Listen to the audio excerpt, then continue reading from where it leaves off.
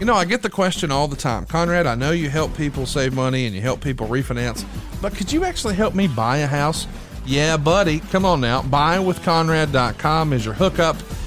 And let me give you a heads up. You don't need a huge down payment to buy a house in 2022. In fact, you may not need a down payment at all. There are still loan programs out there that can get you out of your apartment and into a brand new house with no money down. And I know it sounds too good to be true, but buddy, we're doing it pretty routinely. And you don't have to be a veteran, but yeah, we can still help our veterans get into a house with no money down. But more importantly, we're going to help you get on the path to buy a house this year. You see, a lot of times we have these conversations and folks say, well, I've got a little bit of time left on my lease, or I'm not sure exactly when I'll be ready, or how much of a down payment do I need to save up? My advice, don't get ahead of yourself. Let's start the pre-approval process.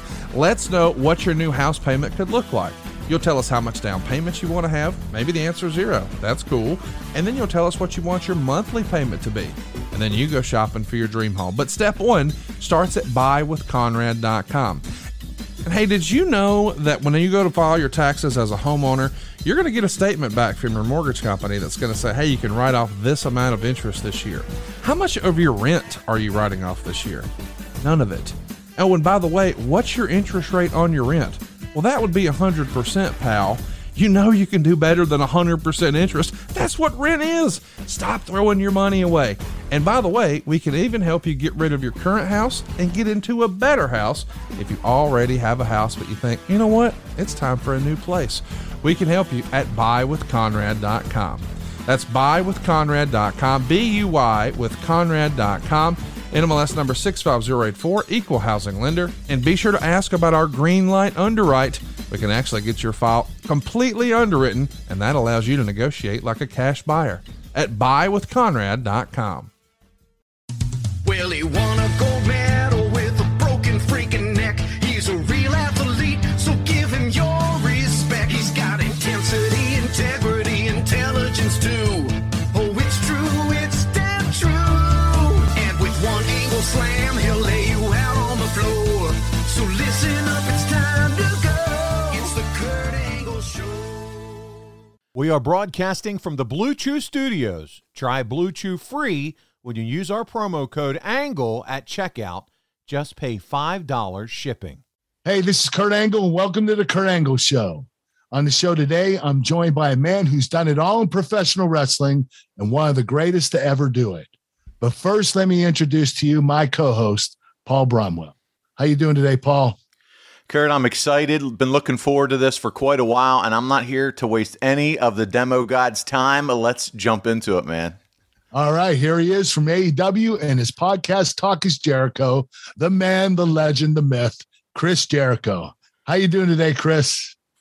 Oh, it's good. I'm glad we finally connected. We were miscommunicating, and I was waiting, like, when's Kurt going to call me? Did he forget about me? Am I not on the show now? I had the wrong email. I'm an idiot. I'm sorry. We made it, baby. We did make it. Well, listen, hey, Chris, we're just going to jump in, man. It's great to have you with us. And I know you and Kurt ran together for quite a long time back in the WWE. When you joined the WWF, though, Kurt wasn't on the roster yet. When do you first remember hearing about Kurt, or, you know, hearing about the buzz about him coming in for the first time? It was pretty shortly after I got there. Like, I was only there probably maybe 5 or 6 months before Kurt came in. So obviously there was a huge buzz. They were showing I remember showing all the vignettes of the 3 eyes and all that sort of thing. So obviously I knew Kurt Angle's name. I'd heard about him. I heard about the ECW experience and kind of all that sort of thing. But it was a big deal. It was a big deal to have Kurt Angle, especially, you know, a legit gold medal Olympic hero. What we didn't know is how much of a natural Kurt would be. And we talked about this when you were on my cruise, Kurt, just how he took to it so well.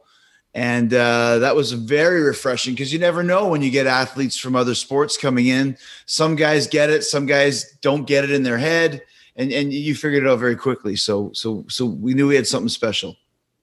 Thanks, Chris. I appreciate that. It's your show, so I got to put you over. That's right. That's right. It is my show. Hey, you debuted in the WWF right before me. Right. Between us and the Radicals early the next year, do you think there was a bigger influx of talent, top talent to the company?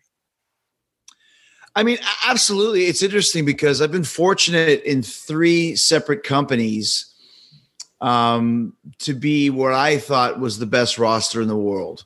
I thought in WCW in about 98, probably 97, 98, the roster was unbelievably talented. Because you had the top. Is that when WCW is winning in the ratings? Yeah. The 83 weeks and all that stuff. Because you had obviously Hogan and Flair and Piper and Macho Man and all those guys who were kind of drawing the big buy rates. And then you and Hall and Nash and that sort of thing, the NWO. But then you also had me and Dean and Chris and Eddie and Mysterio and Juventud and all of the Mexican guys that they brought in and all of kind of the random guys from everywhere. So it was a really loaded roster. And then I think we experienced that again in the early 2000s when Kurt and I first started, because I always say there was a legit probably 12 main event money drawing guys. There was me and Kurt and Undertaker and Triple H and Steve and Rock and you Mick Foley. You can go down the list. You can Kane, but you could take any one of the guys and put them in with anybody. And then when Benoit kind of got to the next level and Eddie got to the next level, and I think we're experiencing that now in AEW where there's just such a great roster of talent. It's hard to keep up, and you could literally have probably 300 great main event matches right now in AEW as well. So I find that those 3 eras of my career, we were very fortunate. So there was a huge influx of talent, but we all came in at the same time, Kurt, which was great because I think the main event scene in WWE at the time was getting a little stale because they had Steve, Taker, Shawn, Triple H, Brett was gone. Shawn was kind of out of it. So they kind of were running it just around those names. And then when we all came in, suddenly it blew up. No, it certainly did. And I want to ask both of you guys this question. I'll start with you, Chris. Having, your first WrestleMania match at WrestleMania 2000, it included Chris Benoit, had to be a big time achievement. What do you guys remember of that match? Well, so Kurt was the double champion. And once again, it's his first WrestleMania. I think he'd been in the company for like 6 months. I was like, what the fuck? How many more belts can they give this guy? Can you give him the women's belt too and the little people's belt or whatever? So he was the Intercontinental champion and the European champion. So and here's a story. I probably never even told this one before. But so it was a 3-way match, and whoever wins the first fall wins the first belt. Whoever wins the second fall wins the second belt. And Kurt was in the unenviable position of losing both his titles without being pinned. Because I pinned Chris with one, and then Chris pinned me with the other. And Chris won the Intercontinental, and I won the European. And I remember that Chris won first, and I won second. I said, it doesn't make sense. It was right? Back ass word. Yeah. Yeah. Like, why would you have the Intercontinental Championship decided first, which was a famous, legendary belt, and then have the European champion second, which is not really as high up. And I remember going to Pat and saying like, either we should change the order of who wins first or change who wins the title. So like, if you want me to win last, then put the Intercontinental title on me and put the European on Chris. Or if you want it to stay the same, then have me win the European first and have Chris get it second.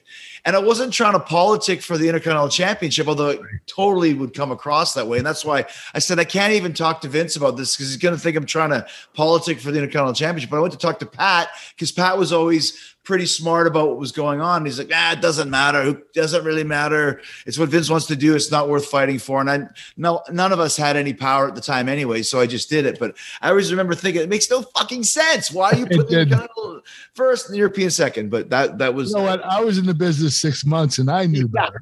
I was like, this doesn't make sense. The Intercontinental title first, European second. Oh, it was so wrong. I remember, though, considering it was the 3 of us and all the great matches that the 3 of us had together, I remember thinking that one didn't go the way I wanted it to.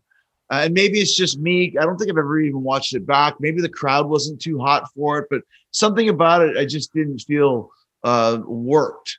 Did you feel Yeah, that? no, I felt it too. It was a little off, and I don't know what it was, but you and I had some amazing matches. We I had did. some amazing matches with Benoit, and for WrestleMania, that was, it was a little bit disappointing how it felt. I agree, and that was also, and I'm going to pull it out if I can find it. That was also the WrestleMania was in Los Angeles.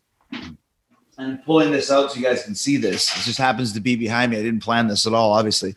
But the original plan for that WrestleMania, if you remember, it was a 4-way title match with a McMahon in every corner. Right. Okay. And it was Rock, Big Show, Triple H, and Mick Foley with, Vince, Shane, Linda, and Stephanie with whoever they were with.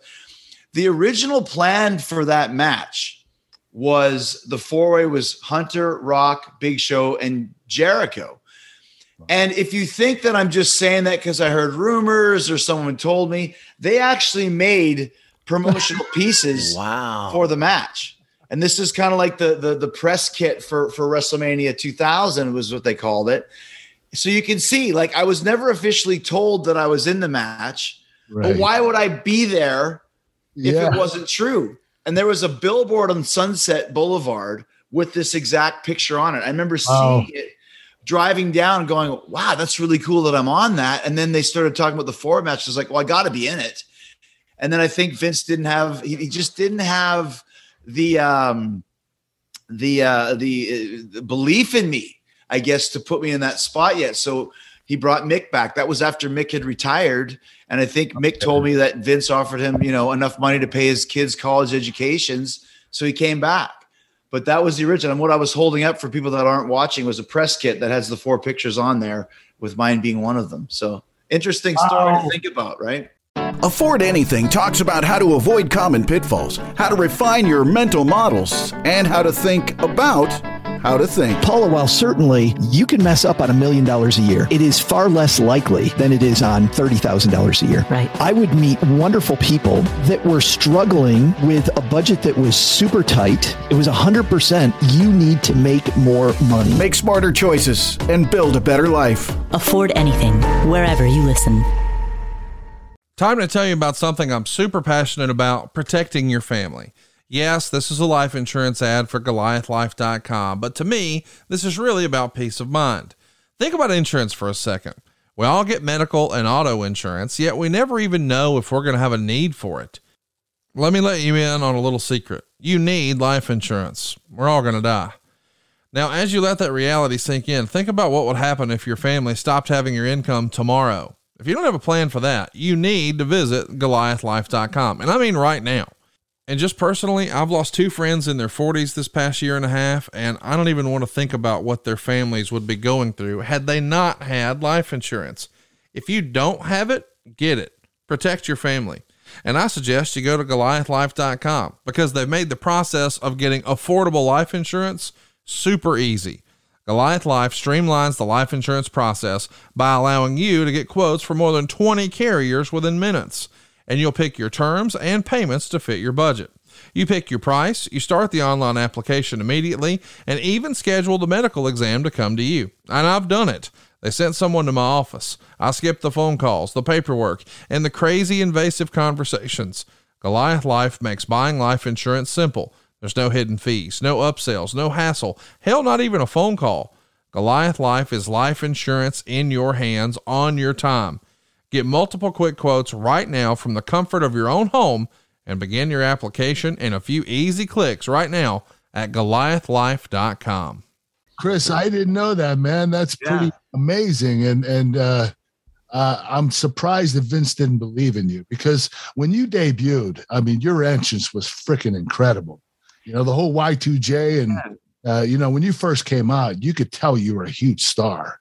And, thanks, but the thing about this, and you'll appreciate this, Kirk, because it's so much different now. But there was a lot of politics at that time. And when I say this, it's not from a bitter point of view or an angry point of view. It's just the way it was. So to come in, there was a lot of legit heat between Hunter and myself. Involved China, involved a little bit X-Pac as well. But Hunter and I just didn't like each other. And I think Hunter had such pull at the time, such power that if he didn't like me, of course, even if he's not going out of his way to bury me to Vince, I'm sure anytime my name came up, it would be like, oh, that guy, come on.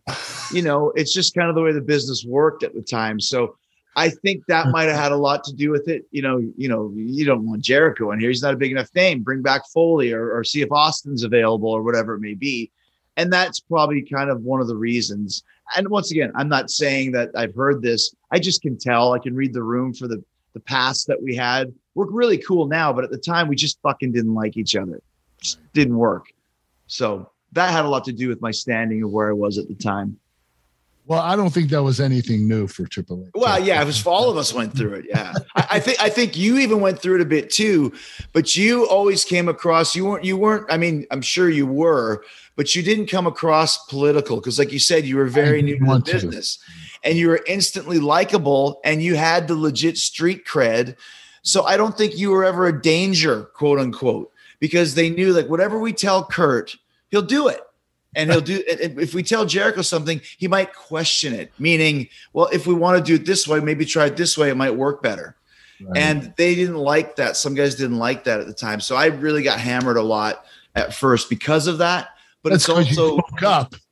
Well, yeah, but also it was because of that quality that I was able to make it as far as I did. And probably the reason why I'm still here today, why we even started AEW, is because I always spoke my mind and stood up for what I thought was right. It wasn't me. Like sometimes it's me like, listen, I called Vince one night when Cena was first starting our first pay-per-view. I said, Vince, you have to let me put this guy over. Right. Why?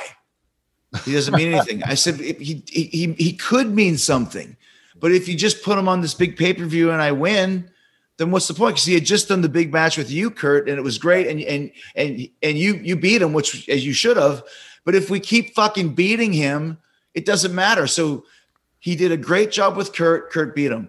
He'll do a great job with me. And what if he beats me? Oh my gosh, he's starting to rise. So it wasn't ever about I have to win or I have to this. It was what's best for the show and what's best for the match. And because I had an opinion and never cared about expressing it, that got me heat at the beginning.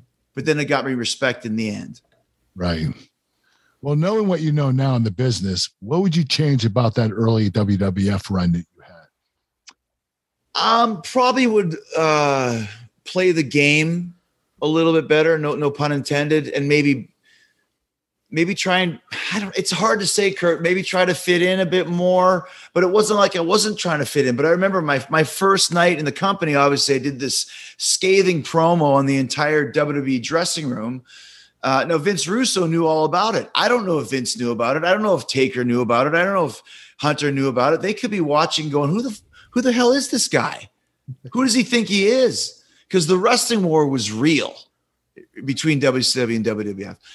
And I wasn't trying to come in like I just thought this is a heel. I'll come in and bury the company and then, we'll work our programs out of that.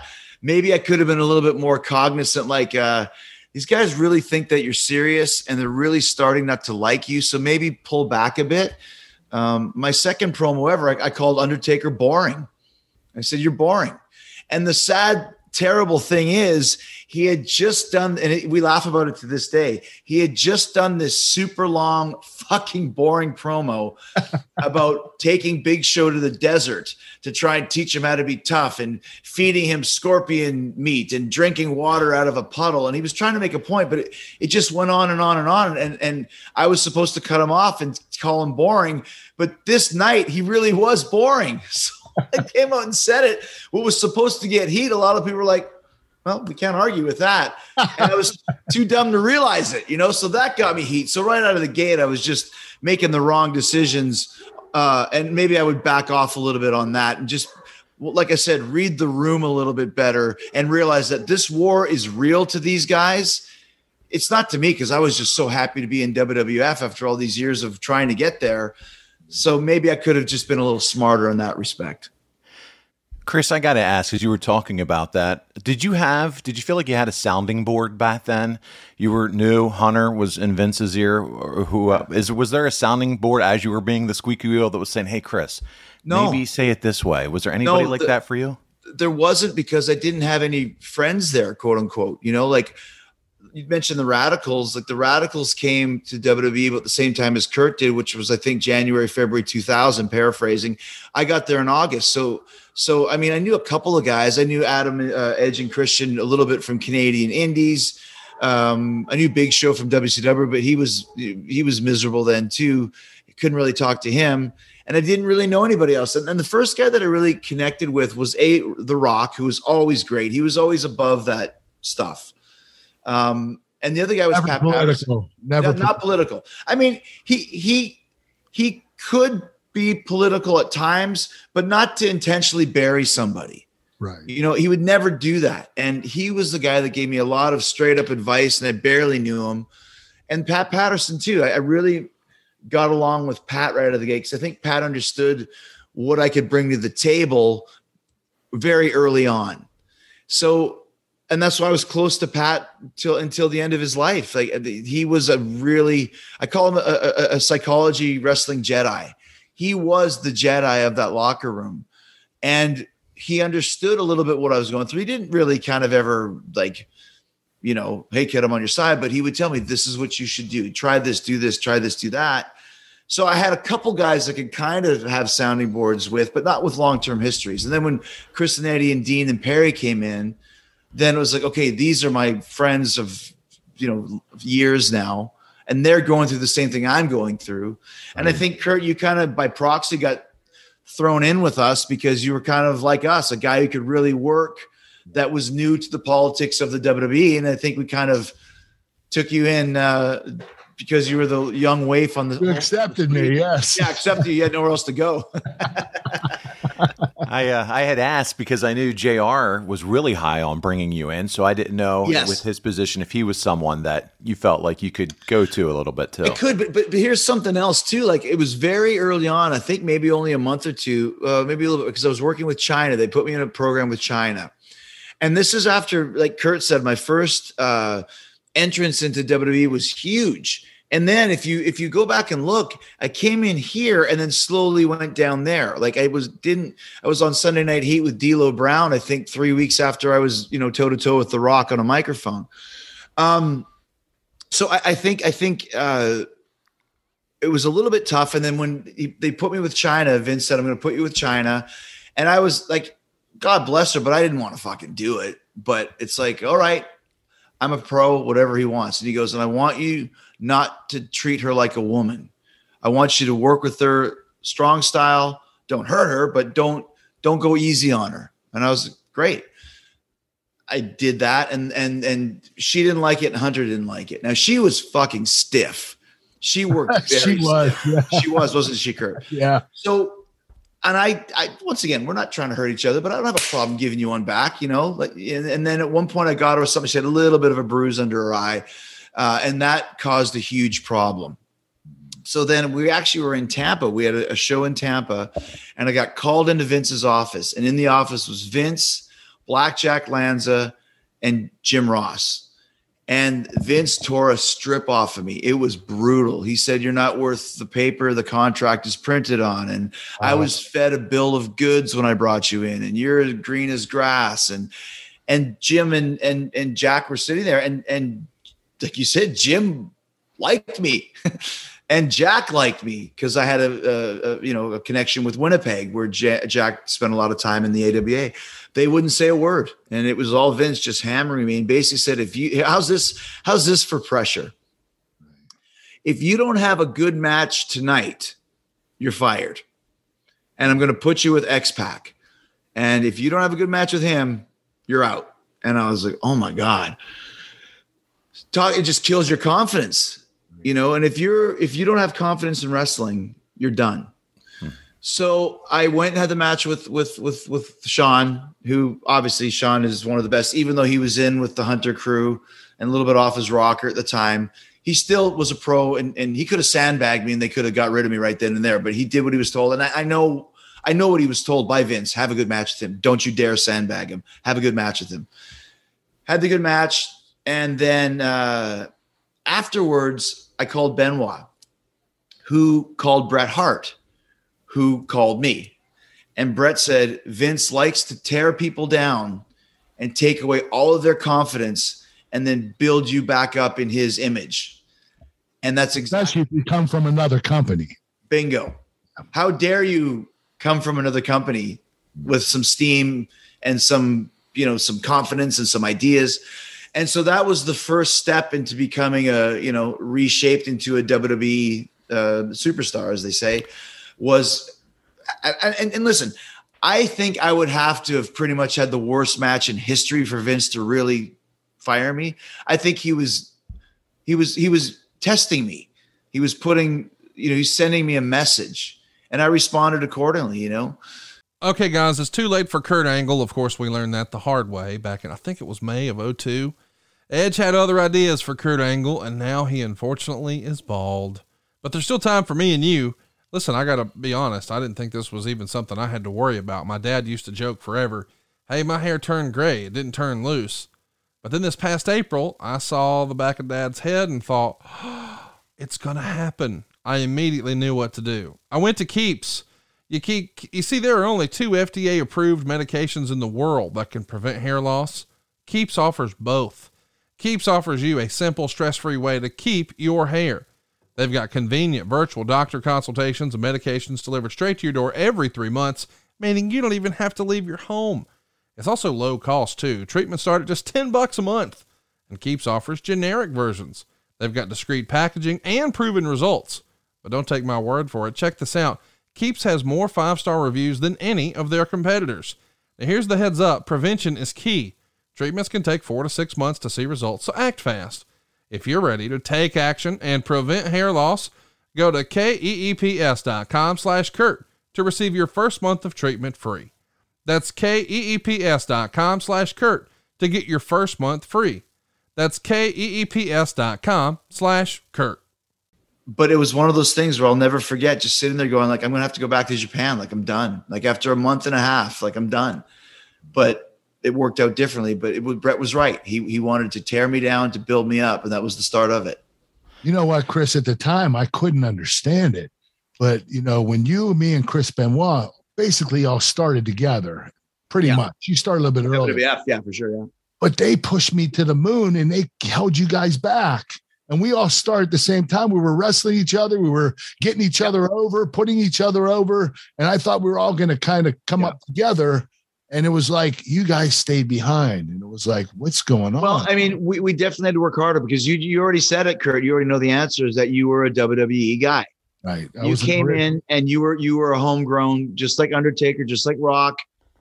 Steve went through it when he first got there. Hunter went through it when he first got there. When you got there from WCW, you were instantly the enemy. In Vince's weird mind, who cares where you worked before? You're here now. I'm in. Like, let's do this. Tell me what you need me to do, and I'll do it. He always had an issue with WCW, and that was a problem for him. But I remember, and you are right, Kurt. It was the 3 of us. But the door finally opened. It was fully loaded 2000 in the summertime, and it was a triple main event. And it was one of the smartest ideas Vince had. It was, and I might get this wrong, but it was you and Taker, right, Kurt? Yeah. Yes. So it's Undertaker versus Kurt Angle. It's The Rock versus Chris Benoit with Shane McMahon for the title. And it's Chris Jericho versus Triple H in the Last Man Standing. And all 3 matches were whatever a 5-star match were, all 3 of them were them. Mm-hmm. And that's when I was like, we still had some issues, but this was the time where Vince went, you guys shut your fucking mouth, or maybe said, I'm going to listen to you or not listen to you. This is what I'm doing. It's the 3 of them versus the 3 of my top guys. Cause Steve was gone by then. He was hurt. His neck was done. And that was kind of where it started to like all the politics got left behind and who's WCW and who's not, because the 3 of us came through big time. And Kurt, you did get pushed because of being the homegrown guy, right. But that's when nobody could say anything else anymore. Not even Hunter, because Hunter and I worked like the guys that didn't like each other the most. And I think Vince also facilitated a lot of that hatred between us, because whenever we were in the ring, we had a magic match. It was amazing. And I think Vince, he did it with Brett and Sean too. I think he stroked the fires between them because whenever they're in the ring, it came out on screen. Right. And Vince is the master manipulator, right? So Speaking of stripping things down, he purchases WCW. He snuffs them out, and it's long been said that's the most money that was blown by the WWF. Do you think they could have done anything differently to fix how that whole transition went down? They could have done a million things differently, but it didn't matter. The thing with WWE, and you can analyze it every day, and Kurt knows what I'm going to say. You can say this should happen. It doesn't matter. It's Vince's company. Pat used to say all the time, it's Vince's ice cream shop. Sometimes he wants chocolate. Sometimes he wants vanilla. Scoop the fucking ice cream. It's like, yes, there's a million things they could have run that Invasion pay-per-view for a year. The Invasion pay-per-view was the highest payoff I ever got in the WWE besides 2 or 3 WrestleManias. I was in 12 WrestleManias. It beat 9 of them. That's how big it was. It was a giant, giant check. And the match, Kurt, you might have been in, I don't remember, but it was a 10-man match. Yeah. There's 10 guys, and I got the biggest. Think about that. How much money did that pay-per-view make to pay the 10 guys in the main event? I don't know anyone else got. I heard it was like the 4th highest pay-per-view buy in the ever history. Yeah. So what if that was the first one and then you went going? Vince wasn't interested. He'd been at war with WCW for so long. He bought it. He got a big blow off from it, and he said, "You're done." And that was his goal. He wants to kill it, squash it, end it, done. And that's what he did. Well, you becoming undisputed champion at Armageddon, this was originally slated to be my win. I don't know if you told me. But you have to prove it. You don't have this. Okay. You have to prove it. Hold on. This is what I think happened. The story. I think that Vince was holding you back again. Right.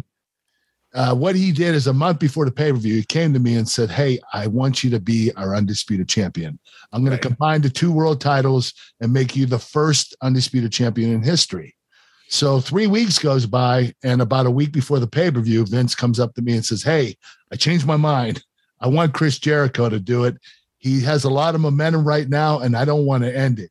And I think this is really when, when he changed his mind about you and Benoit, and he started pushing you guys the way you guys should have been pushed at the beginning. Right. And so he said, "Hey, are you okay with that?" Like, what am I going to say? No, I'm not okay with that. I want to be undisputed champion. Yeah. And I obviously said, "Yeah, Chris deserves it. And I'm okay with it." And it was just funny that he asked me if I was okay with it. Like I was going to be able to stop him from giving it to me. And you wouldn't have been, but it's cool that he showed you that respect.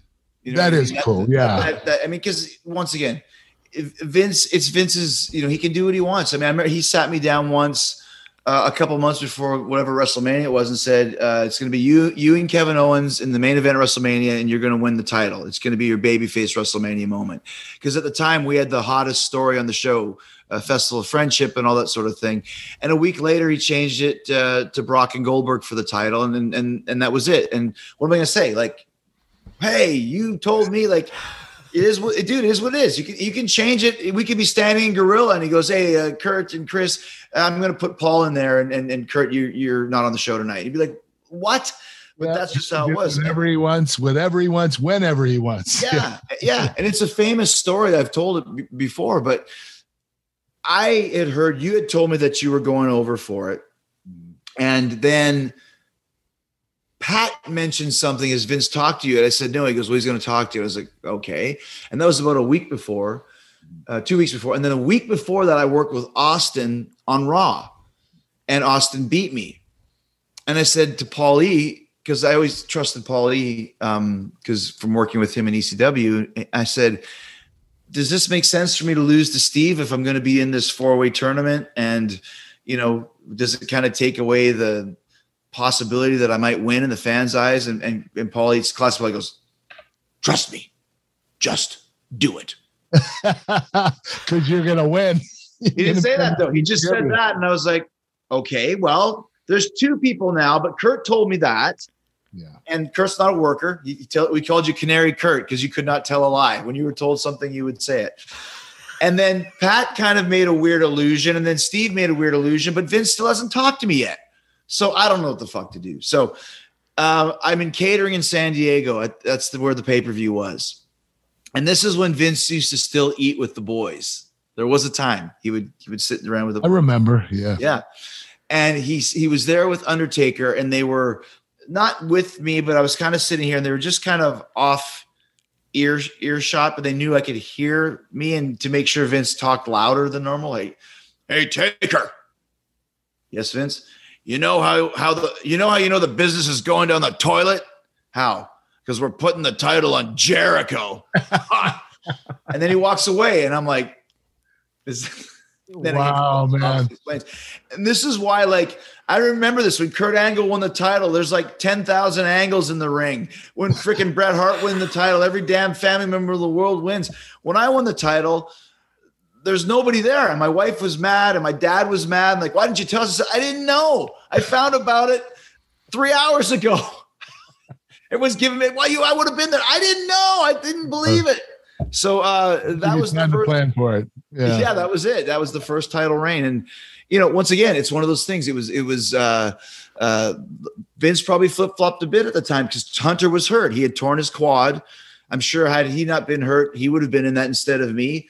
But he wasn't. So I think Vince said, well, Kurt's made. Rock and Steve are legendary, iconic. Kurt's made. Let's put it on Jericho, give him the rub, and hopefully he can help bring the business up while Hunter is out. Is something preventing you from achieving your goals? What interferes with your happiness? Check out BetterHelp.com/angle. BetterHelp will assess your needs and match you with your own licensed professional therapist. They'll allow you to connect in a safe and private online environment. It really is so convenient. And you can start communicating in under 48 hours. It's not a crisis line. It's not self-help. It is professional counseling done securely online. Send a message to your counselor anytime. You'll get a timely and thoughtful response. Plus, you can schedule weekly video or phone sessions, all without ever having to sit in an uncomfortable waiting room. BetterHelp is committed to facilitating great therapeutic matches so they can make it easy and free to change counselors if needed. It's also more affordable than traditional offline counseling, and they've even got financial aid available. The service is available for clients worldwide. Find the particular expertise you need online. Don't limit yourself to counselors located near you. By the way, licensed professional counselors are also there who specialize in depression, stress, anxiety, relationships, sleeping, trauma, anger, family conflicts, LGBT matters, grief, and even self-esteem. Anything you share is confidential, it's convenient, it's professional, it's affordable, and we recommend you check out their testimonials that are posted daily at BetterHelp.com. And by the way, BetterHelp has been such a sensation and so helpful across all of America that they're now recruiting additional counselors in all 50 states. I want you to start living a happier life today. And as a listener, you'll get 10% off your first month by visiting our sponsor at BetterHelp.com/angle. Join over 1 million people who have taken charge of their mental health. Again, that's BetterHelp.com/angle. That's BetterHelp.com/angle. That's BetterHelp.com/angle. And we thank BetterHelp for sponsoring today's podcast. Speaking of great moments, you both have wrestled Shawn Michaels on the grandest stage of them all. Chris, how good is Shawn in these big time moments, WrestleMania? Well, he's Mr. WrestleMania, you know what I mean? And Shawn was a guy that, much like a lot of guys, I mean, Edge went through it, and Punk went through it mentally. Christian went through it. You know, you're talking about guys that were gone from the business and thought they were never going to come back. And Shawn had two stages of his career. He had the first stage of his career, which was brilliant, but it also came with a lot of baggage because Shawn was out of control. Then there's stage 2 of Shawn, where I think he came back for one match just to see what was going to happen. He really enjoyed it, and he had no intentions of going forward. This is a true story. If he was here, he would tell you this. They did the street fight with Shawn and Hunter. I believe that was at SummerSlam 2002, and he kind of just was involved, I think, backstage, doing promos, whatever. And we were in Orlando, and I had a highlight reel, and Shawn was my guest. It was the first time we had ever been in the ring together. Obviously, I have a huge respect for Shawn. He was one of my inspirations to get in the business. In my opinion, still, if you're going to say someone is the greatest of all time, if I had to choose one, I would choose Shawn. We went in there, we did the promo, and I was on his case, and you're washed up or whatever I said, and he ended up super kicking me at the end of it. but we had real chemistry and a real moment. And Kurt, you know what I mean by this. You can feel it like, oh, I had it last night with Eddie Kingston. You're like, oh, I got somebody here. I found a new dance partner. I found a new toy. So we go through the curtain and we walk through and Vince is like, you smell that? I said, what? He goes, you smell that? I said, what? He goes, that's the smell of money. He goes, that was money. And I walked through and I said to Sean, like, would you consider wrestling some more? And he said, up until 20 minutes ago, no. But he said, how could we not? Wow. And of course, it's December and you're like, well, I know a place. Wrestle. And it was very quickly decided within a few weeks. Sean decided he wanted to do it and he wanted to do it with me. And that was the start of it. So, I mean, that's my Shawn Michaels experience for WrestleMania. And here's my favorite part of the whole story. A lot of people say that we had the best match in the show. A lot of people say that Kurt and Brock had the best match of the show. Although Sean had the great point of all, he goes, how could their match be better than ours? Brock fucked his own finish up. It takes it right out of contention right there. I don't care what you say. So anyways, so they were two great matches, yours and ours. And those, but whether whoever stole the show, ours was a great match. And I was in Dick's Sporting Goods trying to buy like a Speedo for under tights. You know, you wear a Speedo underneath your flashy tights. Yeah. Yeah. And I was looking through the rack and I was and just like a bolt out of the blue, it was like, I need a piece of paper and a pen. And I went to the girl working at the check-in counter. Can I please borrow a piece of paper and a pen? And she's like, well, I don't have any paper, but I can scroll out a receipt, roll it. And here's your pen. But you got to get my pen back. Yeah, I'll get it down here. And I wrote down a finish for the match. And it was very intricate, probably 20 or 30 ideas. And I just had them all at once. Like, if that happened, and this happened, and this happened, this happened, this. And it's like, fuck, like I got like very quickly, 10 minutes, 15 minutes. And I came up with this finish. And then I thought about it, went home and I kind of cultivated a bit. And so I have it. I think I got it. Hopefully Sean likes it, but I don't know. I go to Seattle and everybody gets together beforehand to go over their matches and decide what they want to do. And I showed up. We were in the dome by the ring. That's where we used to meet. And Sean was sitting there and I was sitting there and I said, listen, you might not like any of this, but I got an idea for the finish. And he goes, that's really funny that you say that. Because he goes, you might not like any of this, but I have an idea for the beginning. I swear to God. My goodness. We took his beginning, which I think 95% was like, great. Took my ending, which was like 95% great. And we're like, I think we're done here. 5 minutes. Talk about WrestleMania. Dude. Yeah, and you guys got to work each other, which is easy as hell. Yeah. It was like a night off. The first time we ever touched at WrestleMania, my WrestleMania moment of the best WrestleMania match I had that some people say was the best or second best behind yours, Kurt. And it was done. And that's true professionalism. And that's also true chemistry and electricity where it's like, dude, we're done. We don't have to do a damn thing.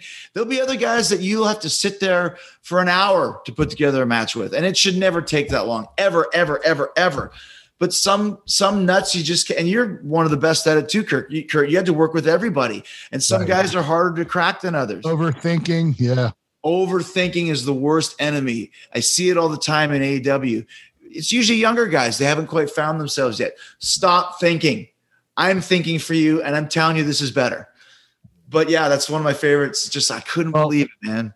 I'm going to tell you this, Chris. You and Sean stole the show at that wrestling. Oh, thanks, man. Thank you. Brock and I couldn't even compare that match. I knew right away when you guys did it. I said, well, that match 5-star. I can't touch that. It but just go ahead. No, go ahead. Go ahead, Chris. No, I was going to say, it just goes to show that when you have the right chemistry, it's very easy. You're right without a doubt. You went in and out of the company, but each time you returned, it seemed like you had more creative control. What was your relationship like with Vince to do that? Well, I didn't become Chris Jericho that, you're talking to now, whatever you want to say. I didn't become the Chris Jericho that became a true main event guy until 2008. Because I think that's when I finally became what Vince always saw in me from the start, but didn't think I was quite getting it. And that was the suit and tie, slow talking. And once again, who am I with? Shawn Michaels. maybe the best story of my career, if not the best, top 3 for sure. And I'd even go as far as to say one of the best stories in WWE history, because it was supposed to go one night and we ended up going 8 months and settled it for the world title. But once again, that was because I tried some new stuff, and I left in 2005 and I didn't know if I was ever going to come back. I was done. And my contract was over, and Vince and Johnny Ace took me into a room to discuss the next contract. And I could feel the vibe in the air.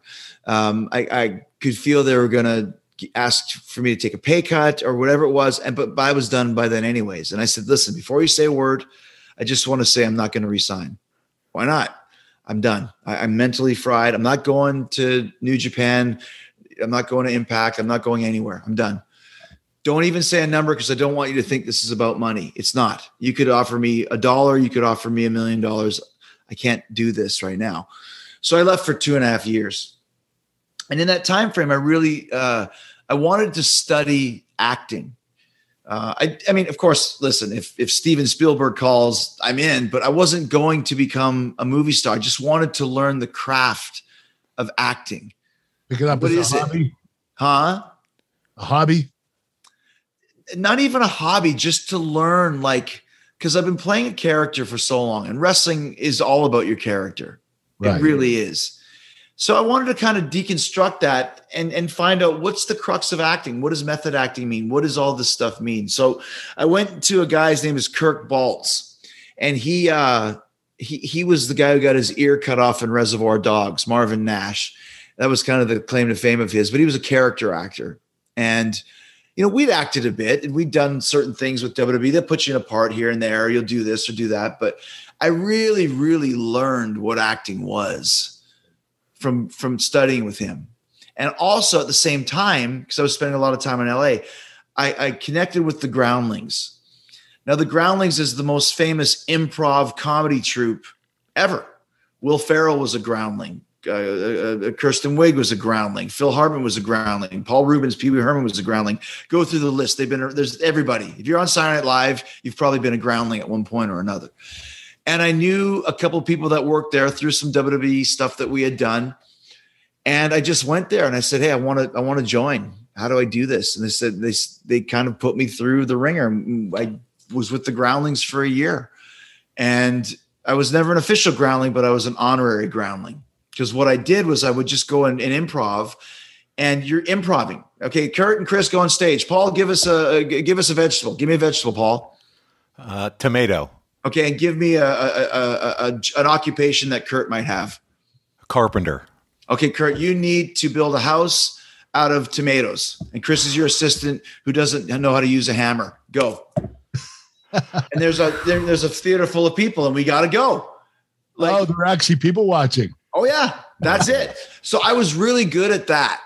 But what I wasn't good at was the basics, because I never trained. So they said, listen, you have the fundamentals. You're great. Obviously, you've improv. Duh, we used to do it every night. Me and Kurt, me and Steve, me and Rock. You'd stand up there for 20 minutes and talk to people after the show and do fun stuff. You need to learn the basics.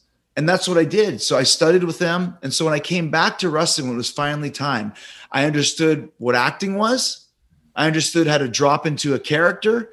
And I really understood the art of improvisation. And if you look at what I did from 2008 until now, it was completely different level of what playing a character is, how to connect with the audience, how to make them love you, how to make them hate you, how to be able to flip the script if something isn't going good, if somebody forgets, whatever it may be. If it wasn't for those 2 years, once again, I don't know if I would be at the level that I'm at now, helping to start a whole new company that's changed the landscape. So all of it connected. If you look, it all went the way it was supposed to. By now, you know that everything is crazy overseas, and well, that's created some volatility in the market. We actually saw rates tick down a little bit this week. We don't know how long it'll stay that way. All the experts are predicting that there is going to be a rate hike this month, in the month of March. Some are saying 25 basis points. Others are saying 50. What does that mean? It means waiting will cost you money.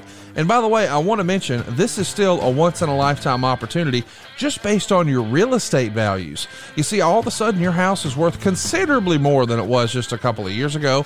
And as a result, you can use that newfound equity to change your life. We're routinely helping our podcast listeners take their 30-year loan and pay it off in half the time. And how can they afford to do that without their payments going sky high? We get rid of all their other debt, and I mean it. As a heads up, what would you do if you had no credit card debt? Just like that, it was all paid off. How much easier would life be if those car payments, whoop, they're out of here, no more car payments. That is the story that we're able to help our friends and family with at SaveWithConrad.com. You see, the interest you pay on your credit cards, not tax deductible, and sky high. The interest you pay on your car loans, buddy, where is that going? What if we could restructure all of your debt, use some of this newfound equity, and at the same time get you out of debt faster? You see, what we're talking about is reducing the time on your mortgage. Yes, we're going to get you a great rate, but if you're in a 30-year loan, think about what your life looks like 30 years from now. Man, life gets a lot easier when you're completely debt-free, and that's what we want to help you do. And by the way, you don't need perfect credit or money out of your pocket. And oh, as a heads up, if you've been thinking, hey man, I like my house, but my kitchen's kind of outdated, what if we could get you the cash you need to turn your average kitchen into something your wife loves, and it wouldn't change your monthly payment at all? Why wouldn't you do that? You see, you'd be reinvesting back in your own property. That's going to make your house worth even more. And oh yeah, you can do it with cheaper monthly payments at SaveWithConrad.com. Now, I know it sounds too good to be true, but I want you to go check out our reviews for yourself. See what some of our new family members are saying at ConradReviews.com. You'll see there we've got over 1,000 verified reviews. Our average rating is 4.72. And if we were a restaurant with 1,000 reviews and a 4.72 rating, I know where you're eating dinner, and I know where you need to do your next loan. It's SaveWithConrad.com. NMLS number 65084, equal housing lender. Oh, and did I mention no house payments for 2 months? That's SaveWithConrad.com. And it made you that much better, Chris. It did. Well, thank you. But I felt it. When I played that character, that suit and tie, I was dropped in. That's when I was getting into fights with fans on the street because they believed that I was legit. This wasn't a guy playing a character. They thought I was an asshole. I fought a guy, 2 people in Victoria, Canada, that was all over the news here. I fought a guy in Greenville, South Carolina. I almost got in a fight with a guy in Madison Square Garden because remember I used to have to go from the parking lot, which is the dumbest setup ever. Yeah, through the crowd. You got to park up against this under the parking garage across the street and walk through the crowd. And I got on the elevator, and a guy got on the elevator with his little kid, and he's like, "Hey, it's Garris. Can you sign for my little kid?" And I remember just staring right ahead, watch the numbers. 1, 2. Hey, can you sign for my kid? 3. Hey, look, Jerry, you're not even going to look at me? And I was like, I'm not looking at this guy. I'm not fucking looking at him because if I sign for his kid, when I go into the garden, he's going to be going, oh, you're booing Jericho, but he signed for my kid. I want this guy to tell everybody, this motherfucker didn't sign for my kid. And he was giving me this. Come on. And I'm just like, I'm not going to touch him. But if he fucking keeps doing that, I'm going to have to. Elevator open, and I walked out, and he's like, hey, Jericho, go suck your ass. And people are like, yeah, Jericho. And it's like, this is great. I got 200 people that already hate me before I even walked in the building. Right. But it was hard. You've got kids, Kurt. I've got kids. But I was just like, I can't do it because if I sign, that's one less guy that's going to hate me. Playing the heel, brother. Yeah. I never had merch at that time frame. Here's the merch that no merch. What? Vince isn't going to like this. I said, I bet you he will. Go talk to him. If he has any problems, he'll tell me. If not, no merch. Hey, the magazine's doing a fashion photo shoot. No. They want you to no. I'm not doing anything. Oh. I'm not doing any of it. How are you gonna make money? I'll make my money being in the main event of every single pay-per-view, working every single babyface who needs somebody to work with. And for 2 years, I pulled it off. And you know this, Kurt. It's hard to become a heel. And let me rephrase that. It's a lot harder to make people like you than it is to make them hate you. But once they start hating you, it's really hard to keep them to stay hating you because they appreciate your talent and they start falling in love with your heel character. You're too entertaining, right? So I was able to constantly adjust it. But I remember I was a warped man at the time. I remember coming in the back after the thing because in acting you drop in. You become something else. You remember experiences of your past that made you feel a certain way. And then when you get locked into it, you are it. And I remember times coming through the curtain and walking to the back. I don't want to fucking talk to anybody. I need to fucking be alone and get back up to Chris world. And that sounds really pretentious and really, but it's real. It really got to me after a while where I was like, okay, the method character was good, but I'm going to leave that for now and go back to just being a character that I can leave at work. But for those 2 years, I couldn't leave it at work. It was a lot of it was enveloped in me. And when I found out, and I'll say one more thing, when I found out that when Heath Ledger died, he played the Joker in the Dark Knight. If you guys have seen it, it's one of the greatest heel performances of all time. Love and it. He died shortly after of a drug overdose. And I don't know if this is true, but I heard from people that are in the know that he couldn't get out of it. And Out of his character. Sleep. Yeah. Right. So he would take sleeping pills, and that escalated to ended up he died in his sleep. And I can understand how that could happen, you know, and I was there. So it was dark, it made money, but it was a weird kind of a little bit lunacy there. You had developed all these great acting skills, improv skills, Chris, but we also know that WWE is notorious for scripted promos. I'm assuming they gave you a lot of flexibility, did they, at that point, since you were so good at improvisation? Well, when I started the Sean program, Sean and I and Brian Gewirtz, another guy that Kurt worked with so well, basically created that program with Michael Hayes. We would get in there every week and we would come up with a couple of weeks. It's the first time I've ever done this, because usually you're waiting on Sunday night. Hey, Ed Koski, what am I doing tomorrow? Well, here's what we have. Sean and I were like, we can't do that. We need to plan this ahead. So we had it planned ahead. And I think once Vince saw that, that's when he was like, oh, this is good. You know, I always, you know, obviously Sean was his guy at that point. But I think a lot like Sean, it took Sean a while for him to get there, and it took me a while to get there too.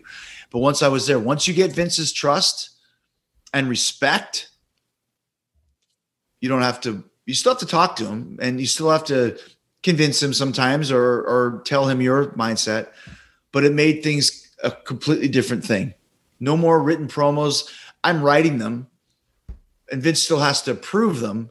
But at least I'm the one who's in control. You have control. There you go. Yeah. You still have to fucking get everything approved. Still have a script, but at least I'm writing the script. There you go. You have a little bit of control. Yes. I got to ask, the last run in WWE, the way it ended, did it sour you on WWE? Yes. And I'll tell you the reason why. I mentioned it before.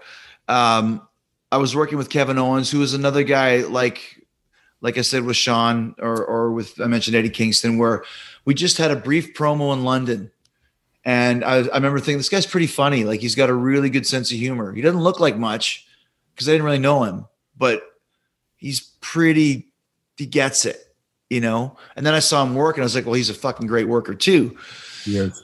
We did something in London where it was just a random pairing or whatever it was. And I walked out of the ring, and just as we were getting up to the top of the ramp, I said, I'm the GOAT. Because I used GOAT before anybody else, by the way. I remember I put GOAT on the back of my trunks because I heard it in a rap song. And Vince asked me, what does that mean? I said, it means greatest of all time. He goes, well, that's terrible. He goes, GOAT?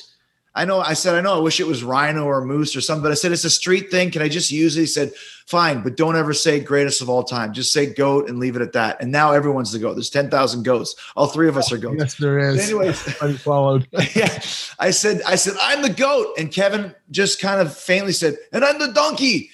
And he has that French accent. And I was like, that's fucking really funny that he just came up with that on the time. So we started this amazing angle where we became aligned. And this was in August. And I remember saying to Vince, I think we could take this to Mania. He goes, well, that's a long time, Chris. It was actually June. And I said, yeah, but there's chemistry. There's a long way to go. He said, well, let's play it by ear. And lo and behold, we made it to Mania. But it bummed me out because we had such a great story and one of the greatest turns of all time in the Festival of Friendship that nobody saw coming.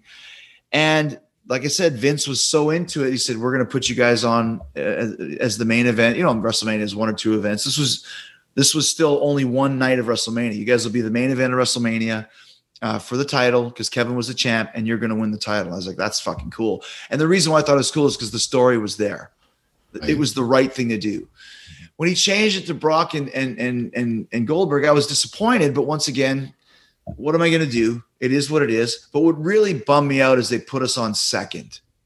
Wow. And as Kurt will tell you, second it's a death spot. You don't want to be there. Yeah. You don't want to be there. You couldn't put us on first. You couldn't put us on semi-main event. If you wanted us to be the world title match, then give us the spot. And if you can't go last, the best place to go is first. First. And Yeah. if for some reason first doesn't work, then semi-main event. There you go. Those are your 3 spots. First, second to last. And to go in second is a real slap in the face. It really is. And it might seem like, oh, what do you mean, Chris? If you look at any card, second is a hard spot to be in. And more importantly, he sent me a message. And that's where I was like, I don't see what else I could do. I felt the same way when I left WCW. I had this great program with Goldberg, the story that I came up with, and everybody was into it.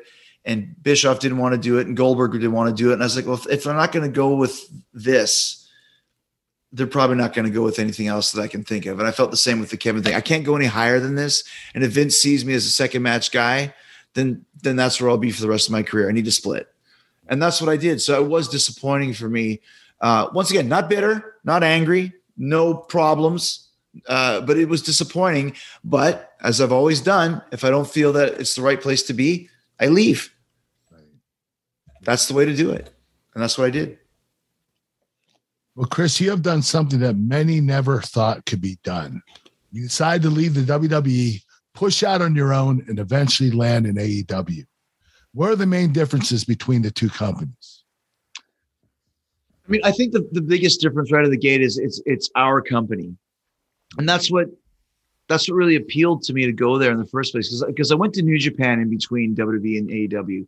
And the first match I had there was against Kenny Omega at the Tokyo Dome. And I remember when we did the beatdown angle for it, I got color. Kenny got color. And I was like, because we can't do color in WWE. And it was like, this needs this type of intensity. Right. Because when you get blood, it's not a bloodbath. It's the intensity that it adds to the performances of the players in the ring and to the people watching. Right. And then when we had the match, very similar to the Shawn match, I had a whole ending. Kenny had at the beginning. And I thought, well, who do we have to tell this to? Like, who do we have to talk to about? He's like, Kenny's like, what are you talking about? I'm like, well, who's like the agent? He's like, well, there's no agents here. Like, this is the match. That's what we're doing. I said, well, Gato is the book. We tell Gato the finish and then we do it. And I was like, are you kidding me? Really? Creative control. And more importantly, they trusted me to be an artist. Right. And let the artists be artists. You got Kenny Omega. He's the top guy in New Japan. You got Chris Jericho, who's coming in, and business went through the roof when the match was announced. We don't need to mess with you guys. You guys are the pros. So anyways, so that kind of made me fall in love with wrestling again, the creative element of it, and just the kind of flying live without a net, because not everything is connected. You know, like we got to tell the cameraman, like, nobody knows what you're going to do. Like, what? And no one knows what you're going to say. So when AEW as a concept came up, at first I was like, I've heard this a million times before. I don't think this is never going to work. You know, and then I talked to Tony Khan and realized like that we have a chance here, and talked to Kenny and the Bucks, because I got really close with Kenny, the Bucks, and Cody from New Japan. I was there for 2 years before AEW started. And then I thought, this might work. This could actually work, you know? And lo and behold, it got off the ground really quickly, and we were a part of it. It was my company, because I knew if this works, this adds to Chris Jericho's legacy. If it doesn't, well, then I figure out what I'm going to do, but I really want to take a chance. So the biggest difference is the creative freedom, not creative control. Nobody has that. Tony Khan has never given that to anybody, but the creative freedom to be a pro. Tony gives you the space to be an artist, and it feels like it's our company. And I think the fans feel that too. We're in this together. And my analogy is, I started listening to Metallica in 1984 when no one knew who they were. And I stuck with them as they became the biggest band in the world, until they became, you know, the new Rolling Stones, where everybody loves Metallica. But I'll always feel a special closeness to them and a loyalty to Metallica, because we started it together. And they're very open with that too, with their fans. Like, we remember you guys. And I think our fans in AEW feel the same way. They're not just watching a show, they're part of the show, and they believe in it. And as more people come to watch, there's a different vibe. And that's what it is. We let the artists be artists. There is a much different vibe, Chris. Yes. It's Exactly. absolutely unbelievable. Having just been part of there myself for Revolution. Now I got to ask you, because you touched on Kevin Owens, and there's rumor that he could have some type of interaction with Steve Austin at WrestleMania. What do you think about Kevin? Do you think he's up for this match? Is there anyone else it should be with if Austin does come back? He's the best guy for the job. He's one of the only guys for the job because, first of all, if Steve does come back, he's going to look like a killer. He's going to be so big and so jacked up. It's going to, he's not going to come back and just be there as like, wearing a shirt and shorts or whatever. You know what I mean? He's been preparing for this, Chris. He's been on a diet for like a year. I mean, you can tell because he always told me if I go back, I don't want to go back as anything less as before. And if I'm going to go back, there's going to be so much training going on that I don't want to come back just for one. So maybe he wants to come back for two, or maybe I don't know. Maybe he doesn't come back at all. But if he does, who's he going to work, right? You look and see the guys that are on the roster. He's not going to work with Brock because he doesn't be getting dumped on his head, and nobody wants to see that. He's not going to work with Goldberg because you don't want to put those guys from the same generation out there because I would never work with those. Like I work with other guys because we've seen, like I remember when Matt Hardy came in, it's like, we don't need to see a Jericho Matt Hardy match. We don't need to see a Jericho Christian match. We've seen them. We need to see, Matt Hardy and Sammy and Chris Jericho and Eddie programs. Kingston. Yeah. Yes. So if Steve comes in, the best guy for the job is Kevin Owens because Kevin will be able to sell it on the mic. He can go toe to toe with Steve. He's got a comedy element to him that Steve has as well, and will probably really have if he comes back because he can really use that to his advantage, which Kevin will sell perfectly. Can't do that with Roman Reigns.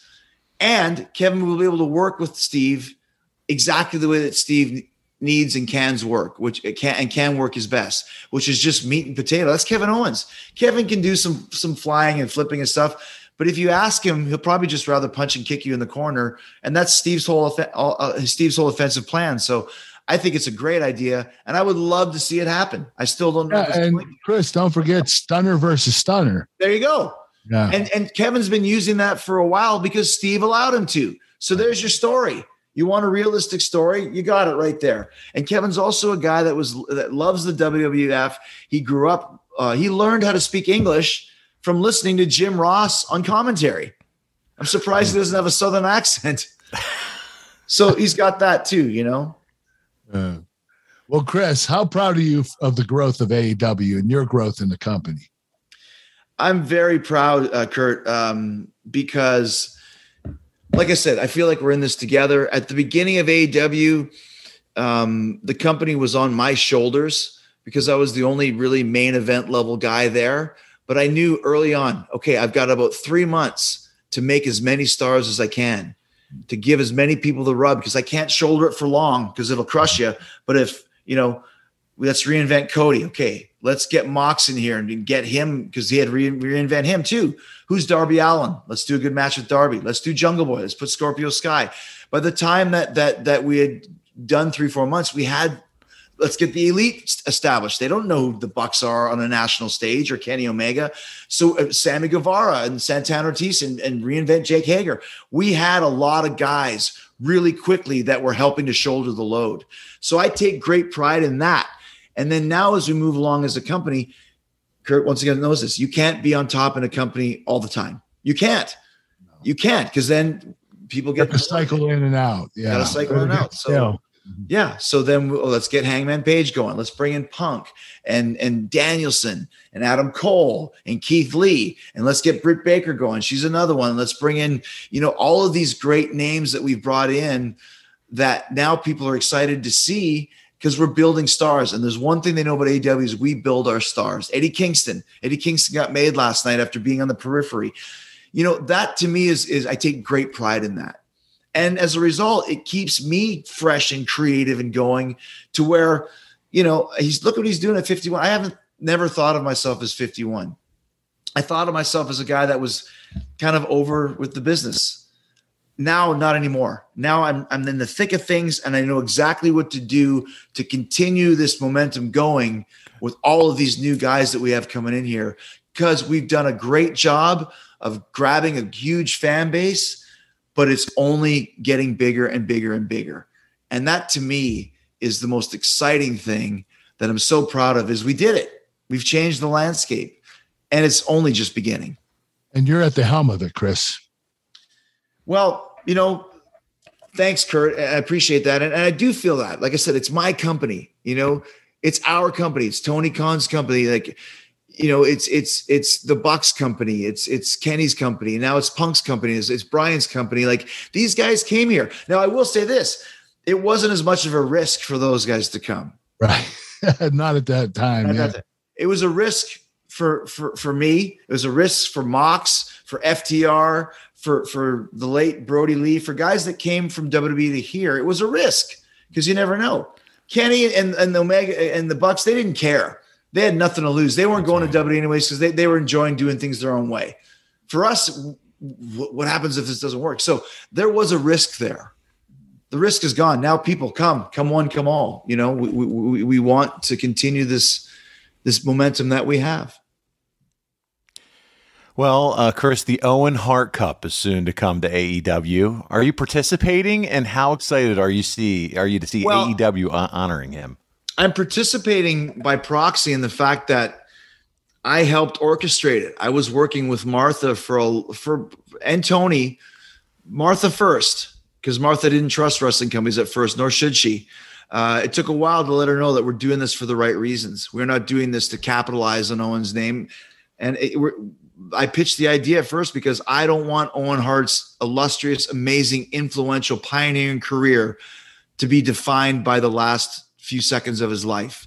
And that's what it is right now. Owen Hart, tragic accident, died young. It's terrible. I want people to think of Owen Hart as the amazing, like I said, influential, legendary performer that he is. I'm in the business because of Owen Hart and a few others, but he was the guy for me. And I'm really, really happy that we're doing this. And I'm happy that Martha feels it and Tony feels it and we feel it and Owen deserves it. Owen Hart figures, Owen Hart, video game character, like all of this stuff is going to happen.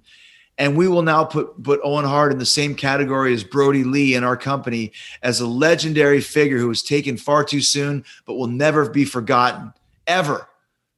And that wouldn't have happened if we weren't able to connect with Martha the way we did.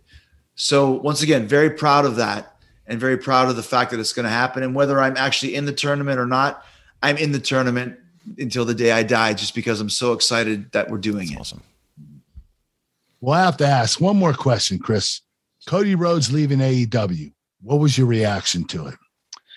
I was surprised at first, but once again, I go back to Pat. When Vince Russo left WWE and just a month or two after I got there, and this is when everyone thought that Vince was kind of the head writer, and it was a real shakeup. It was very surprising. Russo's on Nitro. What? He's on Nitro. Oh no, what's going to happen? And Pat said, I've seen him come and I've seen him go. As long as Vince is here and the guys that are here, he goes, it doesn't matter.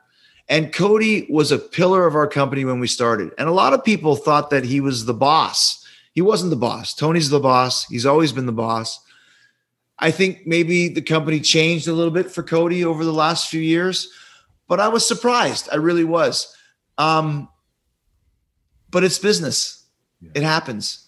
You know, he's the first big name to leave AEW to. He's not going to be the only big name to leave. So he won't be the only big name. He won't be exactly. He's not going to be the only name that leaves AEW. And, you know, Danielson's not going to be the only big name to come from WWE to us. Nice. So it's just, I am a little surprised. I'd be surprised if he doesn't show up in WWE, and he hasn't yet, but it would seem to me that he's worth a lot to Vince because he's the first one to go there. Right. So it was a little bit of a shock for, you know, a couple hours, and then you realize it's just business. And if he feels that's the right way to go, then God bless him. I thank him for all the work he did in AEW. My first great program in AEW was with Cody Rhodes, and he'll always have his DNA and fingerprints in the early years of AEW. Well, Chris, I wanted to tell you this. I've always thought that Shawn Michaels was the greatest of all time. And I'm not saying this to blow smoke up your ass, but what you've been able to accomplish in AEW and how long you've been able to have this career, I think that you have taken over as the greatest of all time. Wow. You really have, Chris. And I mean that with all my heart. Man.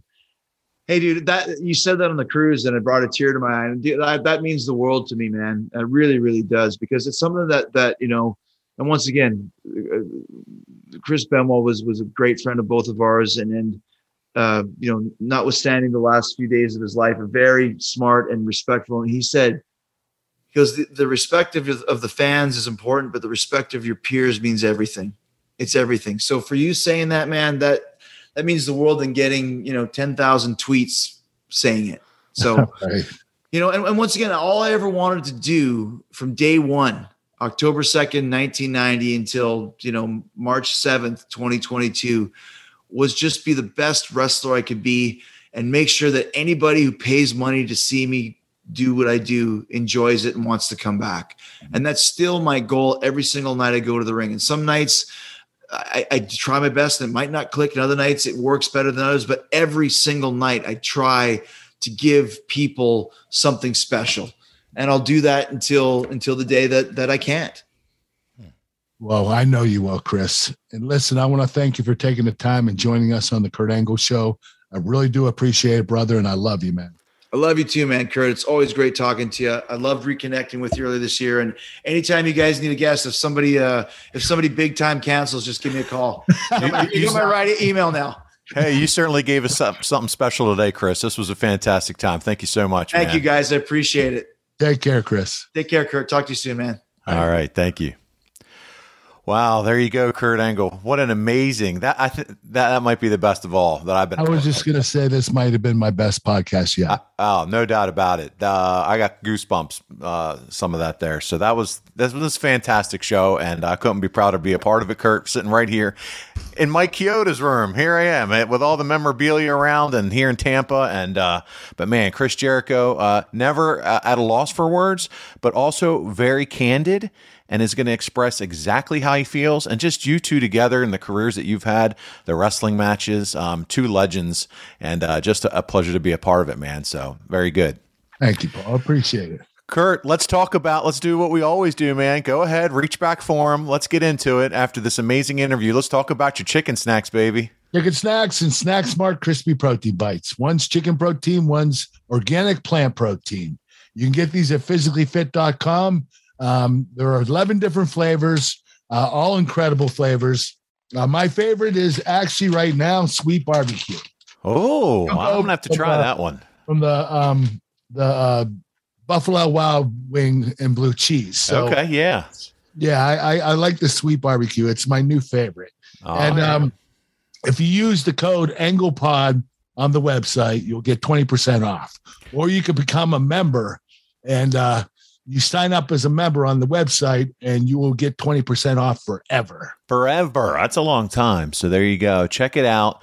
AnglePod's the code, and that's where you're going to get the discount. All kinds of variety of flavors. You get the cinnamon swirl if you want a little dessert. If you want some of that, buffalo chicken, or Kurt's new favorite, that barbecue. That sounds all good, man. And it's healthy. You can't beat it. Kurt, tell them also where they can find those cowboy hats and get those cameos, right? The cameo video messages, T-shirts, cowboy hats, milk cartons, birthday cards, you name it. We got it at kurtanglebrand.com. Go there, put in your request, and I'll send it out to you. And we made it very affordable for everybody. The merchandise is very inexpensive, and I did that to show my appreciation to all the fans that have followed me throughout the years. Fantastic. Check that out, kurtanglebrand.com. Also, check out wildcatbelts.com if you'd be one of those in the rarefied air that owns the Kurt Angle Olympic Belt Championship belt, that Hero Championship belt, American Hero. It's beautiful. If you have the video, which, by the way, adfreeshows.com, you can get this on video, this entire podcast, and you'll see that beautiful belt. You'll also get to see what Chris Jericho was pulling out of his back cabinet there, that material that he was showing from that WrestleMania where his picture was on it. So I would encourage you, go to adfreeshows.com, sign up today. You're going to get it all early, ad-free, and on video, plus bonus experiences with Kurt and all the other members of the adfreeshows.com. Kurt, I think that's all the stuff we got to pitch today, man. This has been a fantastic episode. I had a blast today, Paul. Thanks for coming on the show with me and co-hosting. Absolutely. On behalf of Chris Jericho and Kurt Angle, I am Paul Bromwell, and we'll see you again right here next week on The Kurt Angle Show. John brings his skewed sense of humor. Jeff brings tips to cut strokes off your next round. Together, it's those weekend golf guys. They'll pay a lot of money to PXG and Titleist and Callaway and on and on and on, right? How many yards do you think you're going to pick up with that extra driver? I think I can get an extra 5 to 10. What if I give you 15 to 20? You pay me more. Jeff Smith teaches on a sliding scale. Those Weekend Golf Guys, the podcast, part of the Believe Network. Just search BLEAV on YouTube or wherever you listen.